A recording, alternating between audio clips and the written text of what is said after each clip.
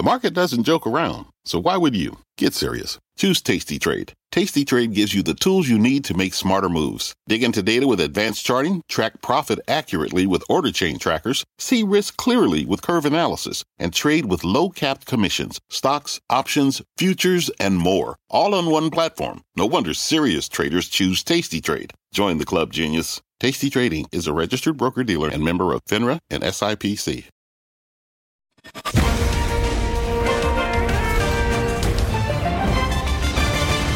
Good Friday morning. Welcome to Money Movers. I'm Sara Eisen with Quintanilla live on the floor of the New York Stock Exchange. Today, former IMF Managing Director John Lipsky joins us now at NBER on why the Fed will be slow to cut and his reaction to this week's strong data.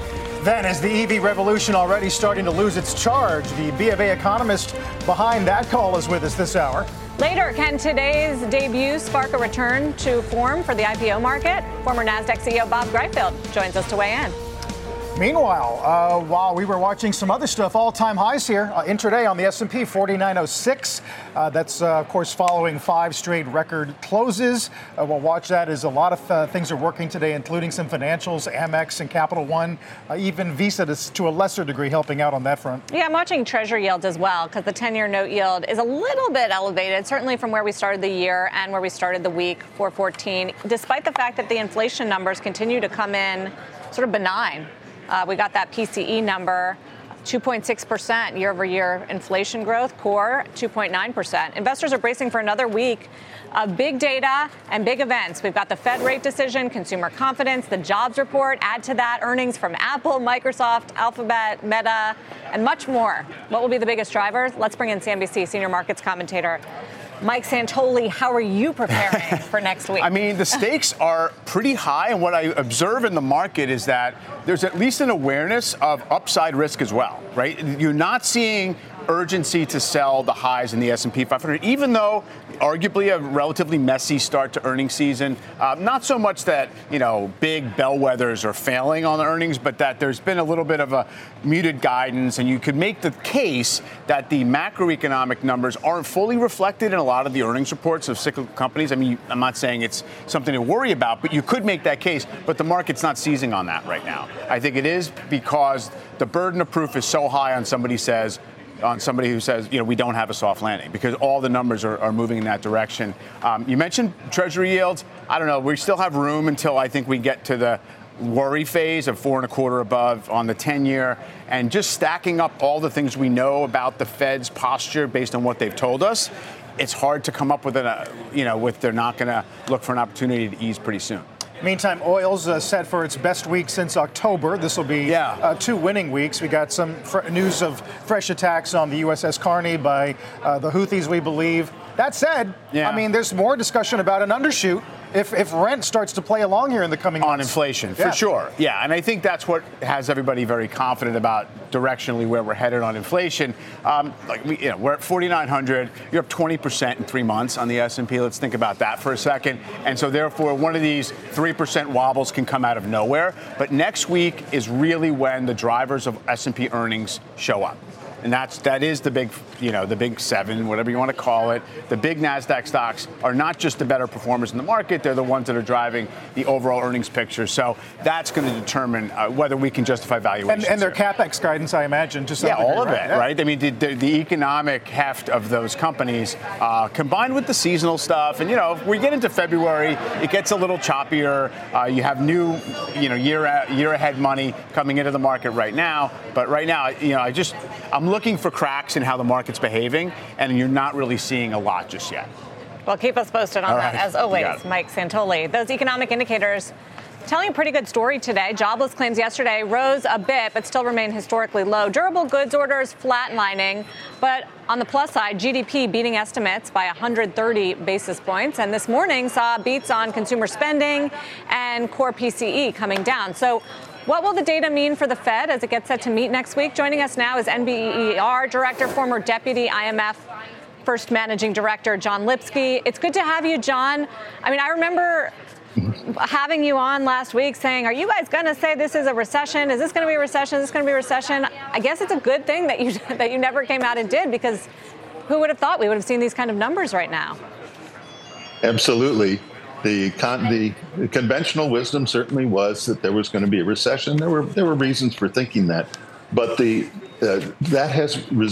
kind of interpretation was trying to apply a standard analysis to what the pandemic, which was a completely unique situation.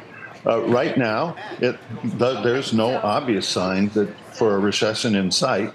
There are risks, but I would say at the current time, the risks are more politics and geopolitics than economics. How do you think about the geopolitical risk on the economy? Is it high? Well, first of all, one of the surprises, and surprise for most economists and certainly for the Fed, is that at a very low unemployment rate, you've seen continued solid job growth, but declining inflation. That's not a conventional outcome. So it's taking them some time to think about this.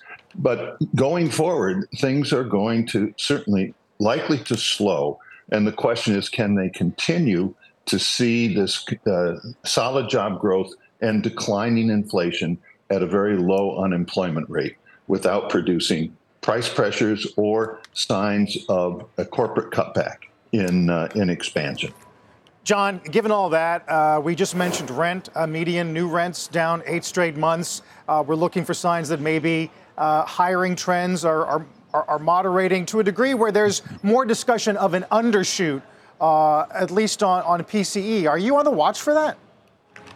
Oh, yes, certainly. But I don't know about an undershoot relative to good forecasts, but it's been recognized for some time of the lag in the housing component in the price indexes that suggests we're going to continue to get good news on overall price indexes.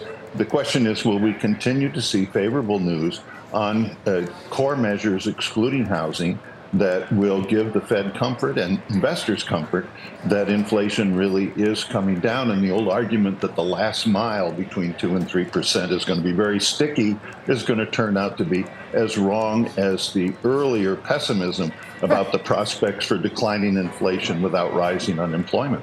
Right. Atlanta Fed took a crack at that a couple of weeks ago. I think they did a paper, that said, is the last mile more arduous? And their general take was no. Do you agree? I do. It's not. I've never quite understood why that last bit is going to be so much harder when, after all, for most of the decade before the pandemic, prices undershot the Fed target. So it's not as if the Fed has some fine-tuning ability with regard to the economy and inflation. And the economy was less inflationary before the pandemic than the Fed had wanted. In fact, Fed policy was really geared toward trying to get inflation up, not the other way around. Yeah, anyway, remember? They changed their framework. Yes. Oh, yes, exactly. And which is why they virtually had guaranteed us that they were going to be late to the party in hiking rates. And the good old Fed, they always keep their word. Now, it seems to me that they've pretty much guaranteed in their approach, which still clings to a Phillips curve kind of conceptualization, that they're going to be late to start. But there's no doubt that their policy today is restrictive. They recognize that. And the question is, in the current environment, how long does that make sense to be maintaining a restrictive monetary policy? Yeah, and I think the question on jobs and how long the strength can continue, we are seeing sort of layoffs here and there, certainly in the tech sector. I think Salesforce, the latest, it's hundreds, not thousands or anything. And it does feel like it's in a way to pivot around prioritization of AI, unless because of the economy. But belt tightening mode, margin preservation, I mean, these are big themes right now in corporate America. And I wonder, John, how long you expect the labor market to remain so strong? Oh, I suspect that there is going to be a slowdown in both the corporate investment and corporate hiring in the coming year. It's going to produce a slowdown in job growth, and that's going to make the judgment on the economy a bit trickier. But for sure, or I should say, all signs point to slower growth than in the past year, but it doesn't.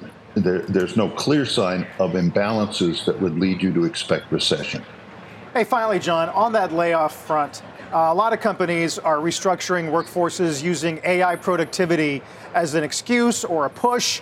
On the other hand, a lot of people argue that the early experimentation in AI means you still have to correct the things it gets wrong. I wonder where you are on the notion that it's going to bring us a new wave of long-term productivity. Hard to know in the short run. It's easy to think that the experts who see big effects from AI in terms of productivity hopefully are correct. Some of those are pessimistic about jobs, but it seems to me that in the long run, the history of a market economy is improving productivity ultimately expands both wages and employment. John Lipsky, always good to get your thoughts. Thank you for weighing in from the Thanks, NBER. always happy to be here. Thanks, Ian. Sticking with next week's Fed decision, our next guest does expect 100 basis points of cuts this year, beginning in June, watching for some opportunities emerging in emerging markets, small caps, and the S&P outside of the Mag 7. Joining us here at Post 9 today, Lazard Chief Market Strategist Ron Temple is back. Ron, it's great to have you. Thanks. Good to be here. It does sound like you think the Fed is going to tell us we need sustained evidence that this thing is for real. Right, and I actually lean now to more towards a May 1st reduction, and the data today even arguably puts March a little more back in play, but given what John Lipsky was just saying, I do agree. The Fed was late to start fighting inflation. The last thing they want to be is too early in terms of pulling off the brakes, and so I think May is the most likely case. That gives them a couple more indications of inflation, labor market reports, and just the confidence to know that that's the right time to start. But if I look at the PCE deflator this morning, the last 6 months are below 2% on a core basis. So this is what Jay Powell told us to watch, is the 6 months. Look at 3 months, we're at 1.5% core PCE. So the direction looks good. Yeah, I mean, they're at target if you look at those kind of numbers. I guess the question is, and I brought this up earlier, what the path they're going on looks like. Where are they headed? With an economy that's doing very well in the face of higher interest rates, how much will they have to lower? Well, I think that's where it gets a little more controversial. I'm thinking 100 basis points this year and maybe 100 basis points next year. But I'm assuming the trough of this easing cycle is maybe around 3%, 3.5%. And I do think the Fed wants to have that dry powder. If you think back a long time ago, pre-GFC, this was the normal level, was kind of bounding between 3 and 6 in different cycles. And I do think, by the way, that inflation will probably be a little bit higher over the next 5 to 10 years, because some of those structural dynamics that held it down before the pandemic are basically going to be shifting more towards the dynamics around the energy transition and the cost of that, and also changes in global supply chains, which will nudge up that inflationary pressure. So I think the Fed's going to be keeping rates a little bit higher than the market might anticipate. Speaking of that, does any of the Red Sea or the supply chain, does that keep them on guard in other ways that they wouldn't be otherwise? I think really when you look at the shipping cost, it's such a small part of the cost of goods sold. Just within the core PCE, goods are only 26% of the weight of the index. It's really the service sector they're going to be watching. And core goods prices have been going down consistently. You see it in the CPI, you see it in the PCE. I think we've got another 6 to 12 months of core goods prices going down. So we've actually got deflation there. So I don't think that's going to end up moving the needle very much. And Christine Lagarde said basically the same thing at the ECB meeting this week. So as far as equities go, you are looking for a broadening. You're not that you're shorting large cap tech, right? How broad can this get? And where would people search for first? Well, the way I'm thinking about it is we've had a huge run in the Magnificent Seven. And by the way, next week will be really interesting. We got 5 of the 7 reporting earnings. But the only way that momentum can be sustained is if the other companies in the market who are buying the products from these 7 companies find that they increase productivity and increase profitability. And back to your prior line of questioning with John, I do think there's a case to be made that this will be a bumpy road. We have to figure out how to use AI in the workplace. All of the workers, me included, have to figure out how to use it in our day-to-day life and how to make it improve our efficiency. I think that's going to take some time. And so the broadening out, we'll have to wait and see. Do companies get the benefits? And oh, by the way, in the interim, we've got a good economic backdrop. So, the 7 companies in tech are not the only companies that are going to grow earnings this year. And I think that's the bigger story of 2024 is macro being de-emphasized and the micro company-specific increasing in importance. Although the outlooks from the companies have not been as rosy as you might think, given some of the economic data. Kind of a mixed picture there. Yeah, and to be fair, I do think growth will be slower in 2024 than it was in 2023, but let's acknowledge 2023 was really good. I mean, I and a lot of people expected that recession risk was high. We were wrong. The economy is in a very good place. We should expect some deceleration. Finally, the debate we keep having is about sideline cash, right? And how much equities benefit from whatever allocation changes people make to their cash. Do you believe in that? I do believe that should add a positive leg to the story. Earnings growth should be good. Economic growth is good. Valuations of the broad market, the equal weighted S&P, are below 17 times, so not stretched. And then add on to that well over $6 trillion of cash and money market funds. Is all of that going to go into equities? No. But some of that probably will move back in. And we're having a lot more conversations with people thinking, maybe I need to figure out what to do with that cash because 5% is going to go to 4 and go to 3. Really quickly, since you're at Lazard, I mean, what are you guys expecting for capital markets activity this year, given the very benign backdrop you just laid out? I think this is a backdrop that is good for fundraising, whether it be equity capital markets or debt capital markets. Credit spreads are very narrow, so if you need to issue debt, you've got lower rates than we had not too long ago, tight credit spreads. On the equity side, it's a market that's a lot more hospitable to new issues, so I think you're going to see activity there. And if you think about M&A drivers, a lot of this comes down to confidence and visibility. Visibility around the economy, check. Visibility on rates, check largely. It's really just a debate of how quickly and how soon. And then valuations. And regulation. Yeah, and I do think, by the way, again, a number of the investment banks have talked publicly about seeing positive alignment of these factors. It looks like an improving environment. Ron, thanks as always. Good to see you again. Thank you very much. Ron Temple. When we come back, is the EV transition already starting to lose its charge? Tesla's uninspiring results could be a turning point. The economist behind that call joins us on the other side of the break. Stay with us.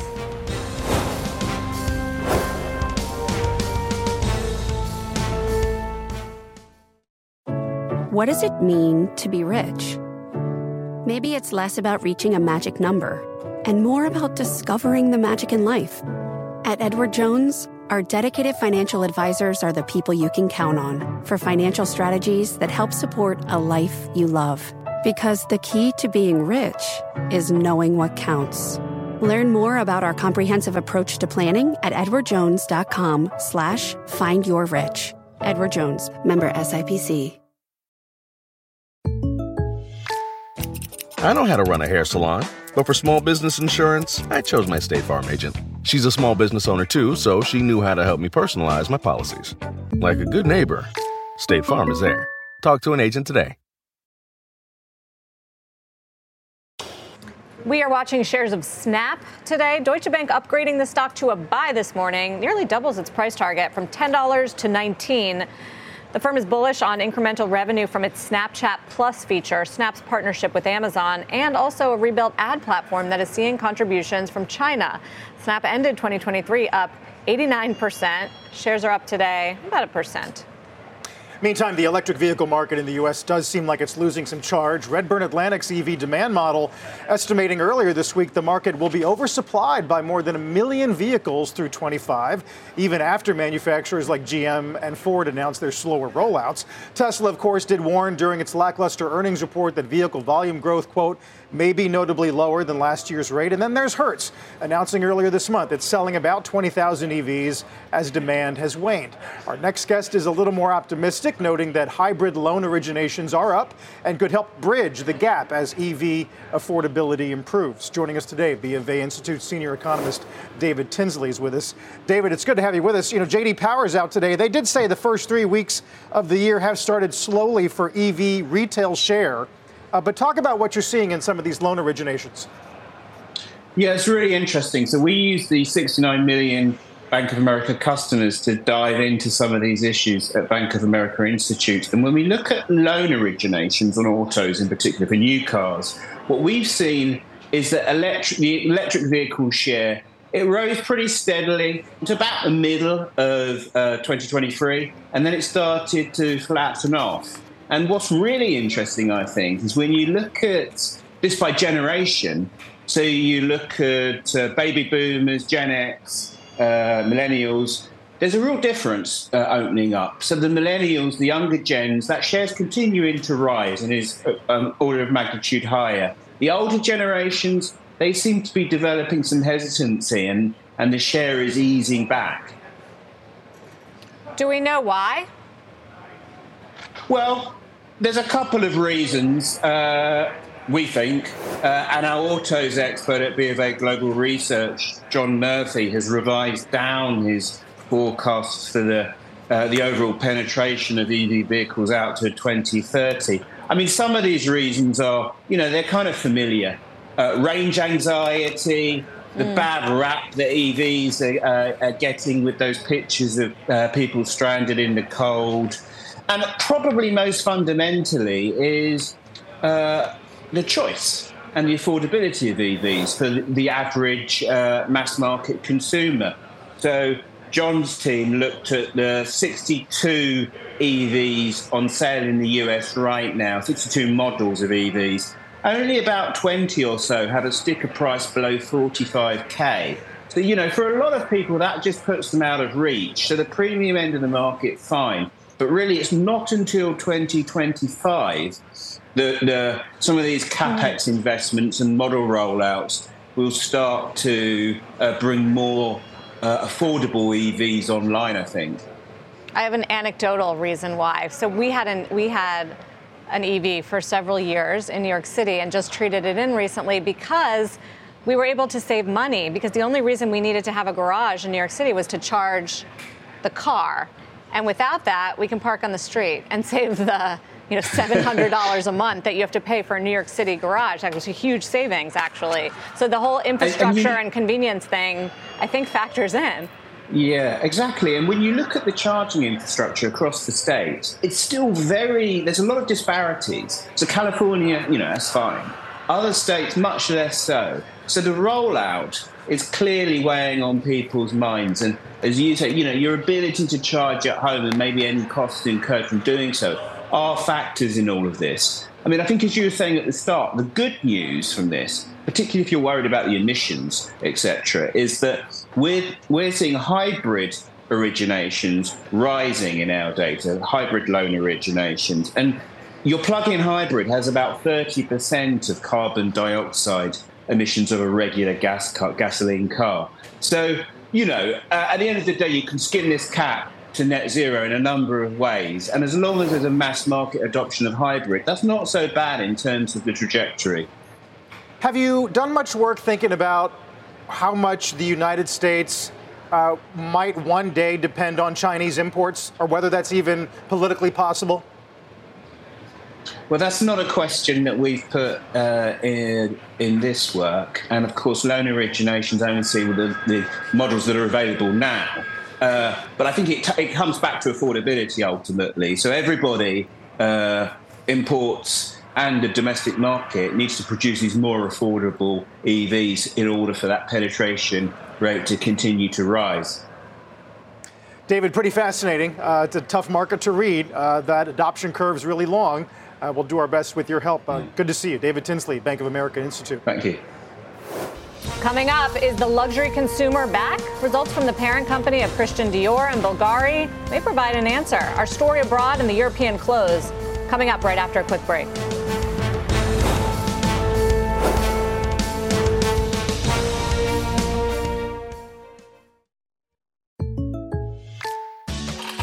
Selling smoothies is what I do. But for small business insurance, I chose my State Farm agent. He's a small business owner, too, so he knew how to help me personalize my policies. Like a good neighbor, State Farm is there. Talk to an agent today.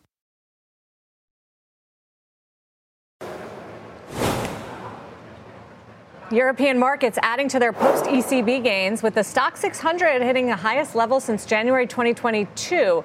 The luxury sector also giving the market a jolt here on the back of strong earnings. LVMH rallying as fourth quarter sales beat expectations, also raising its dividend. Going into the report, investors were concerned about sales specifically in the China region, but the company's CFO said they were, quote, not particularly concerned about China.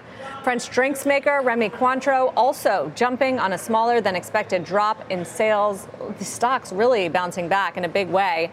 And speaking of bouncing back, in China, the central bank unveiling broad plans to guide money into sectors of national importance to boost the economy.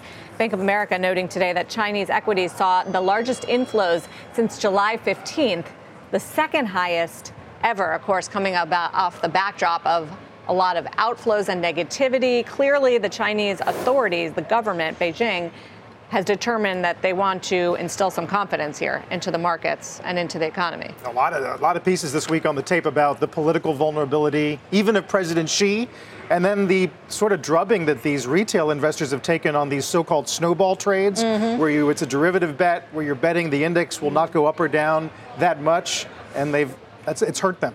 Right. I think it shows that if there's a will, there's a way. If they have the resolve, then they have the firepower to help fight it. Although, some of the China bears worry that the problems run pretty deep as far as property concerns and debt problems and geopolitical risks and friendshoring and all of those sort of risks for the Chinese and even economy. the Red Sea now. On these reports, they're asking the Iranians to help assist that situation because they rely so much on exports. Yeah, for sure. Meanwhile, we're coming just slightly off of those all-time highs, 49.02. Let's get a news update this morning with Courtney Reagan. Hey, Courtney.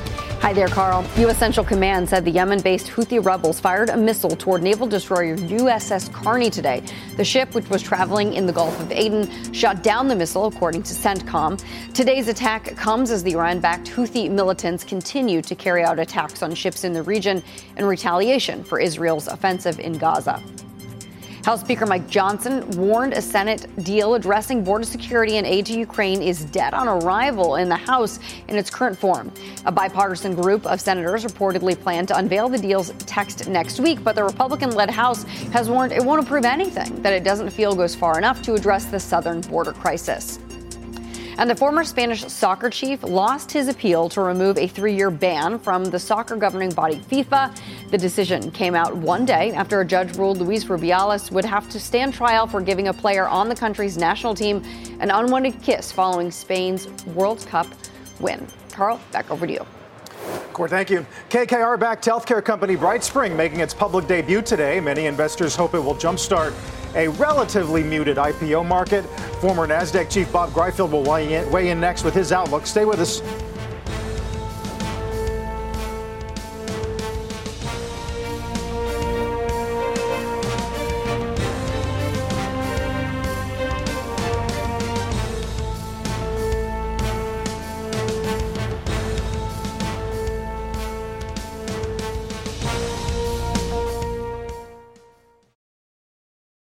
Oppenheimer's pretty bullish on Coinbase today, upgrading the stock to outperform and citing the 30% plus sell-off it's seen in the stock to start the year as an attractive entry point.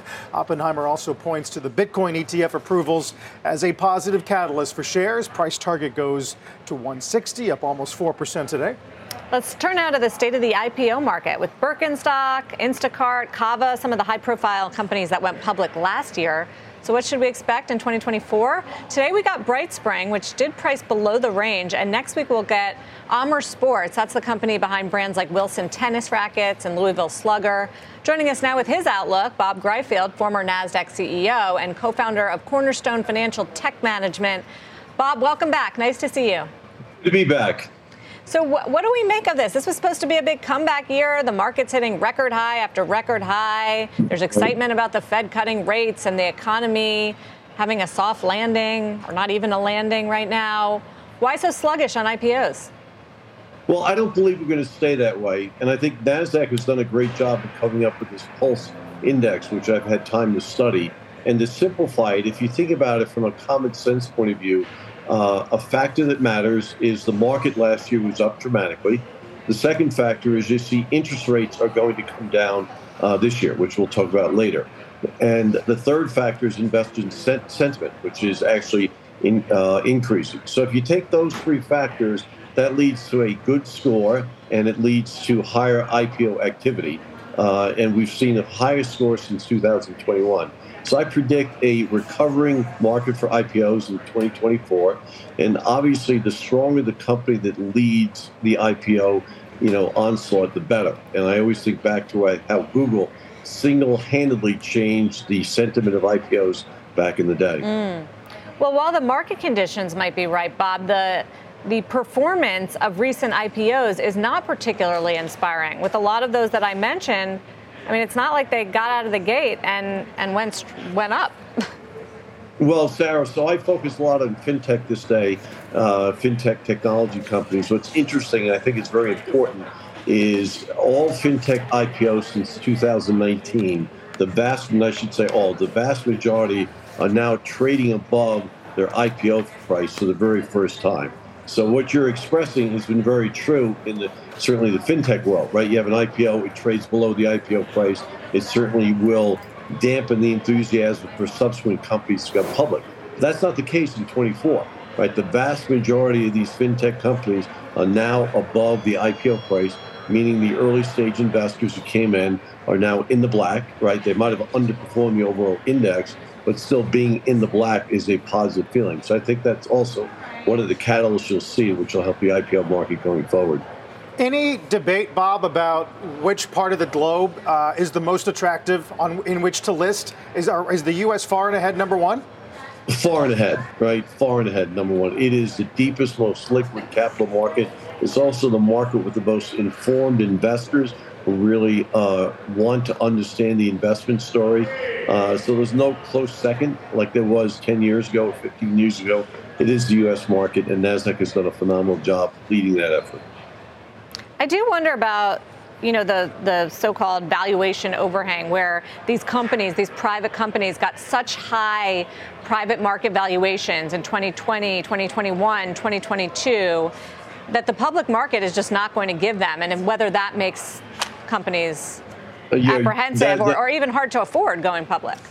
Well, I think that's one of the reasons we had the great stall in the market. You really had a Mexican standoff with respect to valuation. But you did see in 23 a number of large private companies do down rounds in valuation, even while they were doing well. So I think we've seen a general, as I've watched in 23, we saw a convergence of public versus private markets. You still have some gap, but it's not near the gap that it was, let's call it 18, 24 months ago. So you're saying kind of taking your medicine before you come to market? Yeah, that was surprising last year. We saw a number of private companies take medicine in subsequent funding rounds, which we hadn't witnessed in the years before that. Who do you see as a potential bellwether? I mean, some of the names in the pipeline that we're watching, Shein, Skims, Kim Kardashian line. I mean, There's a lot. Chobani, Panera. Which one are you excited about or most anticipating? That's a great question. In the world that I focus on, it's interesting. You see Stripe. PitchBook has this great AI tool they pay a lot of attention to that ranks the probability of a company coming public. And it's machine learning AI, and it comes up with a various number of factors. And they have Stripe at a 97% chance of coming public this year. So we look in our world, Stripe is probably at the top of the list. You have Rippling and a number of other companies that are well positioned to come public. Hey, finally, I wonder if you think, I'm just thinking back to the years where you had names come public, Bob, that literally sucked the oxygen out of the room. There was argument that it was going to hurt the rest of the market. From a marketing standpoint, it was big and splashy. Do you see a return to those days, or is it going to be a more modest coming out party? Well, I think the answer is somewhere between the two. The larger IPOs tend to suck the oxygen out of the room, but I still think that's good in that it gets more people in the room and it allows the subsequent companies to come into a more hospitable environment. So I think the market needs a hot bellwether name IPO to really ignite it going forward. Do you have to be profitable to go public right now in this higher interest rate world? Right? Yeah. We're still, that's the last stage when the IPO market gets frothy where you don't need to see profit, but we're not in that stage right now. So profitability, I would say that's basically table stakes. You need to be there. And certainly if you have remarkably high growth, you can, talk about less profitability. As a balance, I like to look at the rule of 40 and things like that. But in this environment, profitability is key. All right, Bob, thank you very much for the insight. I appreciate the time. Thank you. Bob Greifeld, looking forward to a robust year yes. on IPOs. Meanwhile, a 4-year deal for $20 million, what was once a contract reserved for professional athletes, now being commanded by leading AI researchers. TechCheck's going to detail the incredible sums being offered by Altman, Musk, and others in a minute.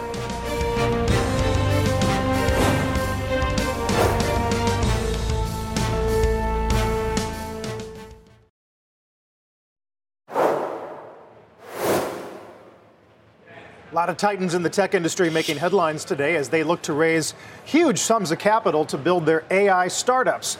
Deirdre Bose is watching that today on TechCheck. Hey, Dee. Hey, good morning, Carl. Let me name just a few of them. Elon Musk, Brett Taylor, Sam Altman. These are already the biggest names in tech, but they're not complacent running some of the biggest existing companies in the world. They want to build the next generation of Gen AI companies. And it certainly helps that they have established, proven track records, because building AI companies, that is extremely expensive. The FT reports that Elon Musk is in talks to raise up to $6 billion to finance a challenger to the Microsoft OpenAI juggernaut. Brett Taylor, that's the former Salesforce CEO and OpenAI chairman, he's reportedly close to finalizing an $85 million investment for his startup called Sierra. And then there's Altman, of course. He may be chasing billions of dollars to build AI chips. Now, we've talked about the billions of dollars needed in compute power, and that is for building the actual models. Reporting from The Information says that Anthropic's gross margin was between 50 and 55% in December, and that's actually far lower than the average gross margin for cloud software stocks. Talent is another massive expense. I was at a dinner last night with the CEOs of Databricks, Box, and Salesforce AI. One of them, Ali Ghodsi, he said that the going compensation package for a senior AI researcher is $20 million over 4 years. Hire 5 of them, that's $100 million like that. And then there's making the actual chips, arguably the most ambitious. NVIDIA and TSMC have put in years and tens of billions of dollars into research and development, while the mega caps like Google, Amazon, and others, they're still using NVIDIA GPUs despite their own in-house chip efforts, which are costing huge sums of money as well. But even if you're not building the foundational models or the semis to power them, and you're building AI applications like Brett Taylor is, there's a race to get scale. Clara Shih, the Salesforce AI CEO, likened last night at dinner, to AI in 1997 during the dot-com boom. She said she sees a lot of similarities over the last year. So that means winners are starting to emerge, even if we don't yet know who's going to be AltaVista or Google, and AltaVista or Yahoo, and who is going to be Google. But clearly, you want to be in the latter camp, and that's what some of these tech titans are trying to do. I mean, I want to hear more about your dinner. I'm intrigued because, of course, you're going to AI dinners with top AI executives in San Francisco. So what else did you pick up? That's what you do here. Yeah. What else did you pick up about where we're going this year and how fast we're moving?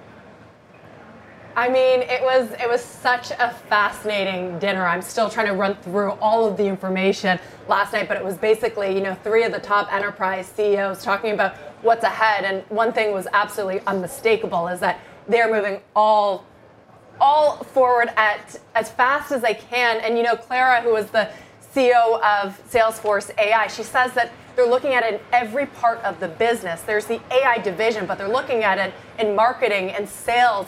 And they're having hackathons, and they're just trying to figure out how it can improve these different businesses that aren't necessarily AI focused, but can benefit from those efficiencies. And just that price tag for a senior AI researcher, I knew that they were being paid large sums of money, but I did not realize it was that much. And when you think about a Google that has thousands of them, right, on their workforce, that's just hundreds and hundreds and billions of dollars. On a day where B of A, did you see that chart calling AI a baby bubble, along with Bitcoin and SPACs and memes? That was also part of the discussion. And Ali Ghodsi, every time I talk to him, he says that, yes, we are in a bubble, and there's so many of these foundational models. The price is going to go down, and some are going to be weeded out, right? So that's also part of the conversation. Everyone's trying to get there and figure out how they can use AI to improve their businesses. But there is also this idea of, who's going to be left behind? Who's going to be the AltaVistas? Who's going to be the Google? And it's not clear that the incumbents, that it's actually going to be Google or Microsoft. There's going to be some new players, too. I think that was also one of the takeaways. All right, Deirdre, thank you. It's really good color. Appreciate it. Deirdre Bosa. It's been an ugly quarter for regional bank earnings so far as higher rates take a toll on profits. Did East West Bank buck the trend? CFO is going to join us on the results next. Taking a look at some names hitting all-time highs today. Meta, Ross Stores, Merck, Berkshire again, and TJX. We're back in 2.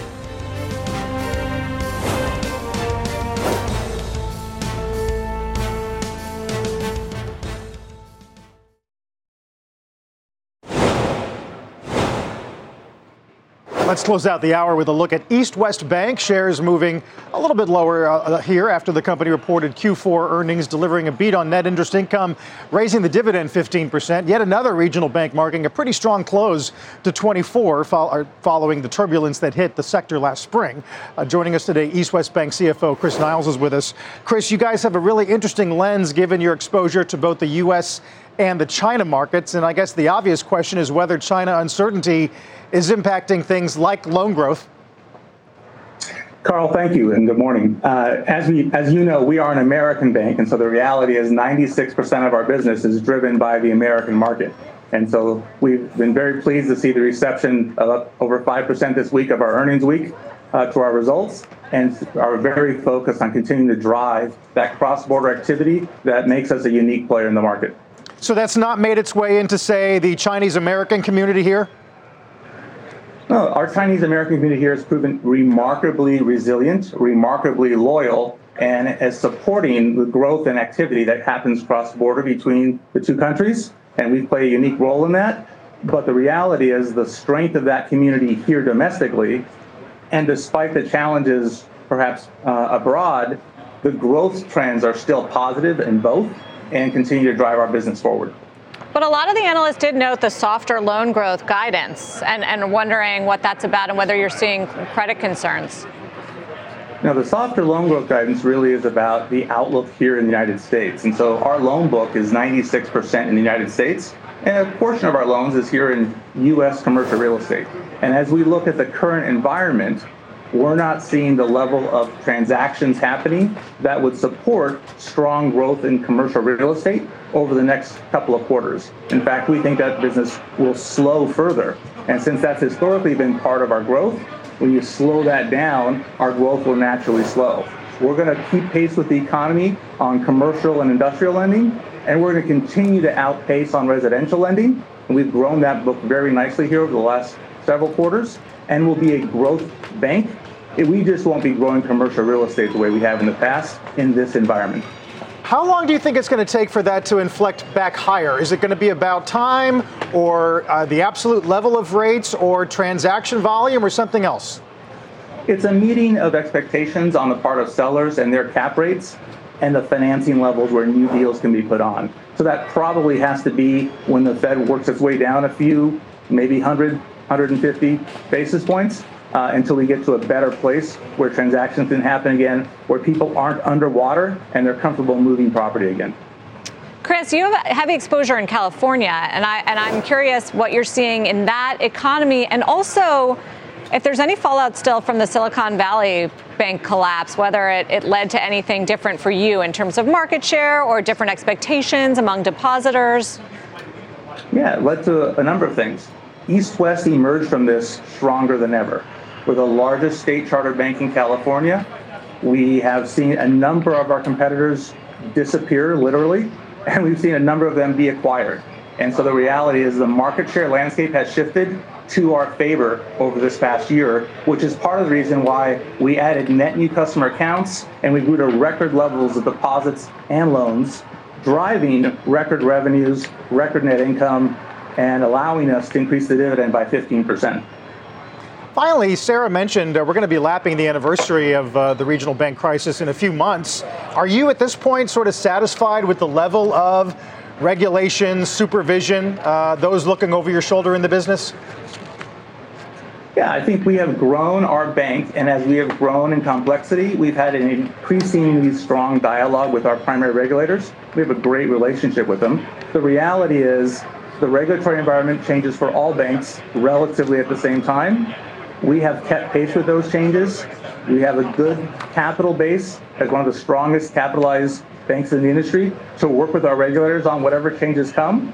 And our ultimate goal is to deliver strong returns to our shareholders in any environment, including any regulatory environment. And if you start from a position of strength, which we are, and with a strong capital base, you're prepared to take on any challenges as they come. Chris, really appreciate it. Such an important element of the economy and the markets for sure. Chris Niles over at East West Bank. Thank you very much.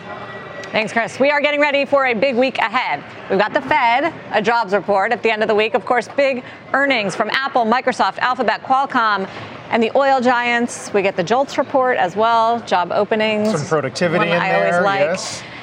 And we're going into it with this idea that the Fed is really getting the soft landing. What will they say about it? Will they declare victory? What will they say about cuts and how soon they may come, given these benign inflation reports that we've been getting? All right, next week's going to be fascinating. Everybody have a good weekend. Let's get to the Post 9 and the Judge. Selling smoothies is what I do. But for small business insurance, I chose my State Farm agent. He's a small business owner, too, so he knew how to help me personalize my policies. Like a good neighbor, State Farm is there. Talk to an agent today.